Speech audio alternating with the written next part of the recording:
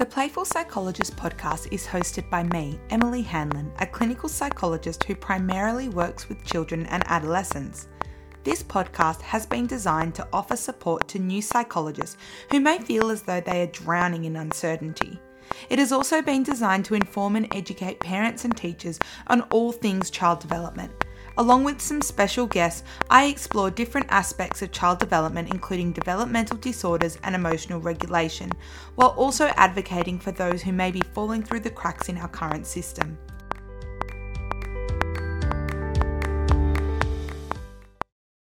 Hey guys, and welcome to this week's episode of the Playful Psychologist podcast. Today, I want to chat to you guys about organization. So a lot of the messages I get on Instagram when I do like my weekly question box are like, how do you structure everything? How do you fit everything into your day? I'm really struggling with note taking and I feel like I'm doing a lot of work, kind of behind the scenes. So today I wanted to share 5 of my organization hacks for psychologists. I mean, this is targeted at psychologists because I am one, but I'm sure any allied health professional could benefit from the same ones. So for me, organization is key to being a psychologist. If I'm disorganized, my whole day turns out to be 50 times harder than it has to be. So that's why I really wanted to share this with you, because these things aren't groundbreaking. They're not crazy ideas, but they can really, really help you streamline your day. So my first tip is put everything in your work calendar. We use Power Diary at our clinic and I schedule absolutely everything in, whether it's a billable hour or a non-billable task. And I don't just mean writing something like admin time and blocking an hour out. I mean putting every single little task in there. Guess how long it will take you to ensure that you have enough time. So for example, on top of my clients that I see every day, I may need to do 2 GP letters, send a Connors to a parent, maybe email a document to a teacher. I will literally block out time for each of those tasks and write all that detail into my calendar. Now, this has 2 purposes. It not only ensures that I have the time to actually do these tasks because I've scheduled them in, but it also means I can see the task. It's kind of like a bit of a to-do list. It makes sure I get everything done. Plus, admin knows what I'm doing in that time, so they don't just assume I've got nothing on and schedule something in for me or schedule a team meeting. They can see that I'm quite busy. Which I guess brings me to my second tip, and that is to know the difference between paperwork and admin and a billable hour of paperwork.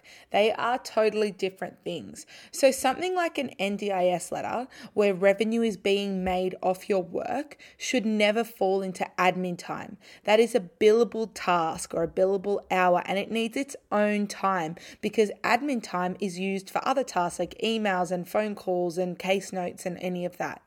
You need to block out, time for billable report writing, or inform admin to do it for you. You should block out enough time to write the letter. So don't only block out 30 minutes if you know it's going to take you 90. Block out the 90 minutes. That is a billable hour. Your boss should be more than happy with you to do that. It is going towards your KPIs. So definitely that's something that I don't think a lot of psychologists do. And then you end up doing it in your own time or when you get home. So definitely put those in your calendar, please, guys. Now, my third tip, which is one that my husband actually made me do, take your work emails off your phone.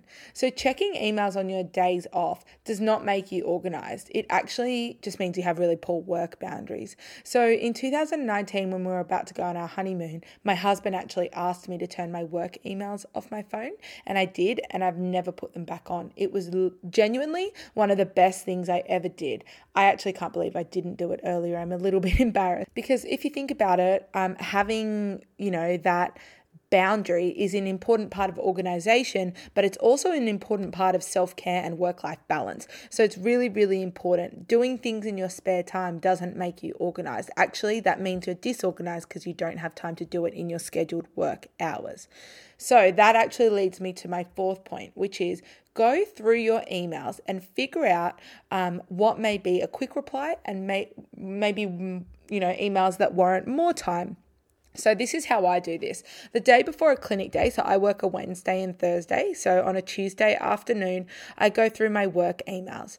Often I don't need to reply to emails or it'll just warrant like a 3-word response. So I might get an email from admin that says something like, this client has cancelled, but I've rescheduled. Or I might get an email from a client saying, I've done that questionnaire for you. I've emailed it through, stuff like that.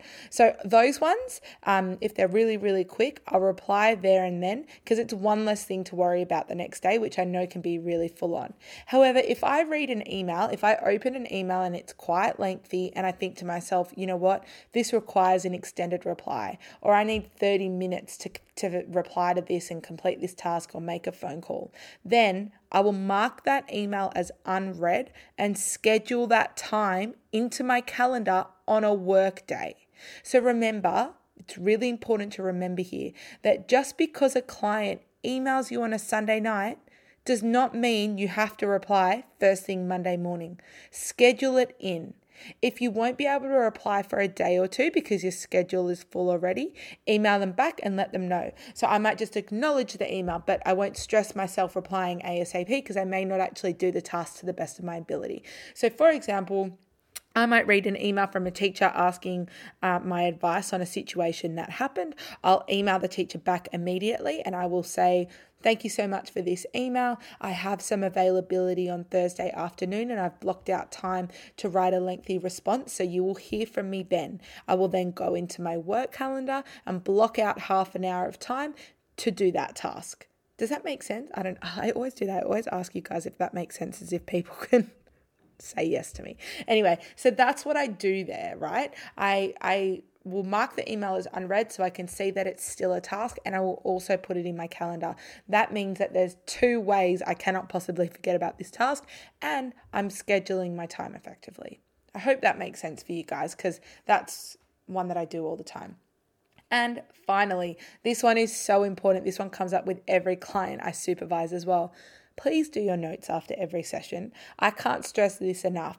As a psychologist, your session should be 50 minutes long, leaving you 10 minutes to write emails or notes afterwards. Please use this time effectively, because if you don't, things can really pile up at the end of your day and it can become really overwhelming when, it really didn't need to be.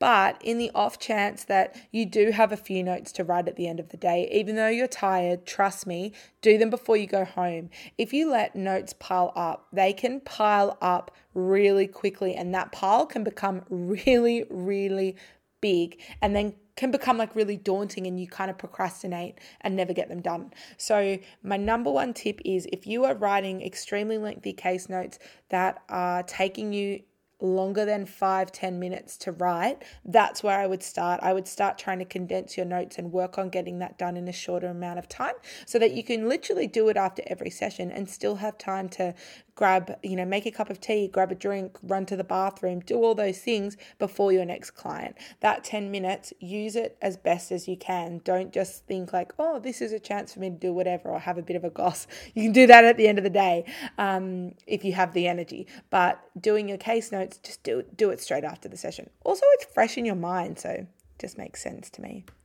Anyway, I hope that information was useful to you guys. If you are wanting more tips and stuff like that, and you maybe are a new psychologist, definitely grab my student and graduate guide, which is available in the online store. I'll link it in the episode notes for today's episode. But yeah, I just think these little tips, like I said at the beginning, they're not groundbreaking, but I genuinely think they'll be really useful and really helpful in helping you guys to structure and streamline your days a little bit better, so that things don't become overwhelming. Alrighty, well, on that note, thank you for listening to my TED Talk, and I will talk to you guys next week. See you later.